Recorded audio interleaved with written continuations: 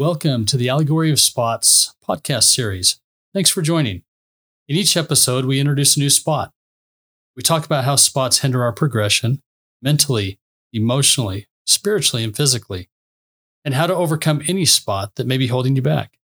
As you begin to move and apply the things you learn, you'll start to see weaknesses become strengths, and you'll begin to see and feel greater light come into your lives.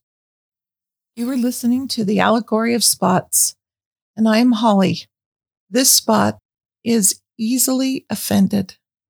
When was the last time you were resentful or annoyed with someone? Does this happen very often to you? Are you offended easily? Did someone cut you off on the freeway as you were driving to work? Or did someone make a comment and you decided to take it as an offense? Being easily offended is a difficult habit or spot to overcome. It will take some emotional intelligence to relearn not to take the offense inside of you if it's been your habit to do so. Think about the time and energy it takes for you to be offended and the toil it takes on your relationships, not to mention the toll it takes upon your physical well-being. Where do you put all of the resentment and offense? Has it taken a toll on your health?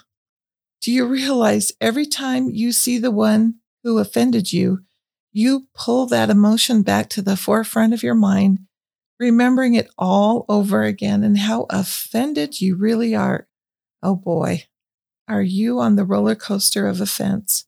You even tell others your justification for how offended you are. Now you are passing along your offenses to others to help you hold on to them too. How about deciding it is just too much work to carry all the weight of the offenses you are packing around with you? Wouldn't it be so freeing to unload your offenses and grudges? Can you forgive and choose not to take any more offenses on? This includes how we understand to react to the world around us.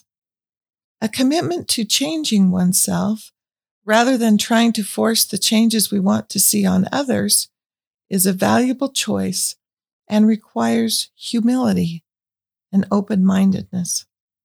So if this is your spot, start unpacking your backpack of offenses.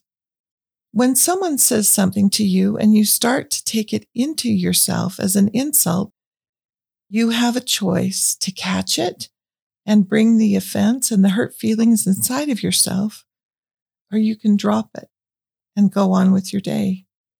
You can put up a figurative shield, being determined not to let someone else's actions or comments affect you. Let me say that one again. You can put up a figurative shield and be determined not to let someone else's actions or comments affect you. Here's another way to look at it. It's like playing ball. Someone's throwing a ball at you, and you choose not to catch the ball. You simply don't have to catch it because it's thrown to you. Don't get worked up. Think how freeing it is not to take all of the negativity into your being. Decide not to catch that ball.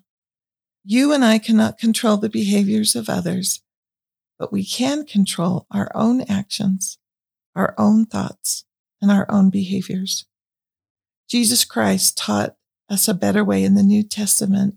In John chapter 15, verse 17, "These things I command you, that you love one another. If the world hated you, ye know that it hated me before it hated you." And yet the Savior Jesus Christ, who was crucified for all of us, even forgave those who offended him, those who accused him and killed him. He chose not to catch the ball by saying, "Father, forgive them, for they know not what they do." Get rid of that spot. You don't have to catch the ball. At the end of each episode, you'll hear us repeat the steps on how to remove your spots. It's simple. There are 4 steps in the process. Number 1, start by making a comprehensive list of all the things in your life that you need to get rid of, or repent of, or even be healed from. You'll know when your list is complete when you feel you've included all the items that come to mind. Number 2, take an inventory of what you're feeding your spirit. Because what you feed your spirit is what feeds your flesh. Your body will follow your spirit. Number 3, now that you've identified the spots, let's get rid of them or cast them off. And here's how you do that.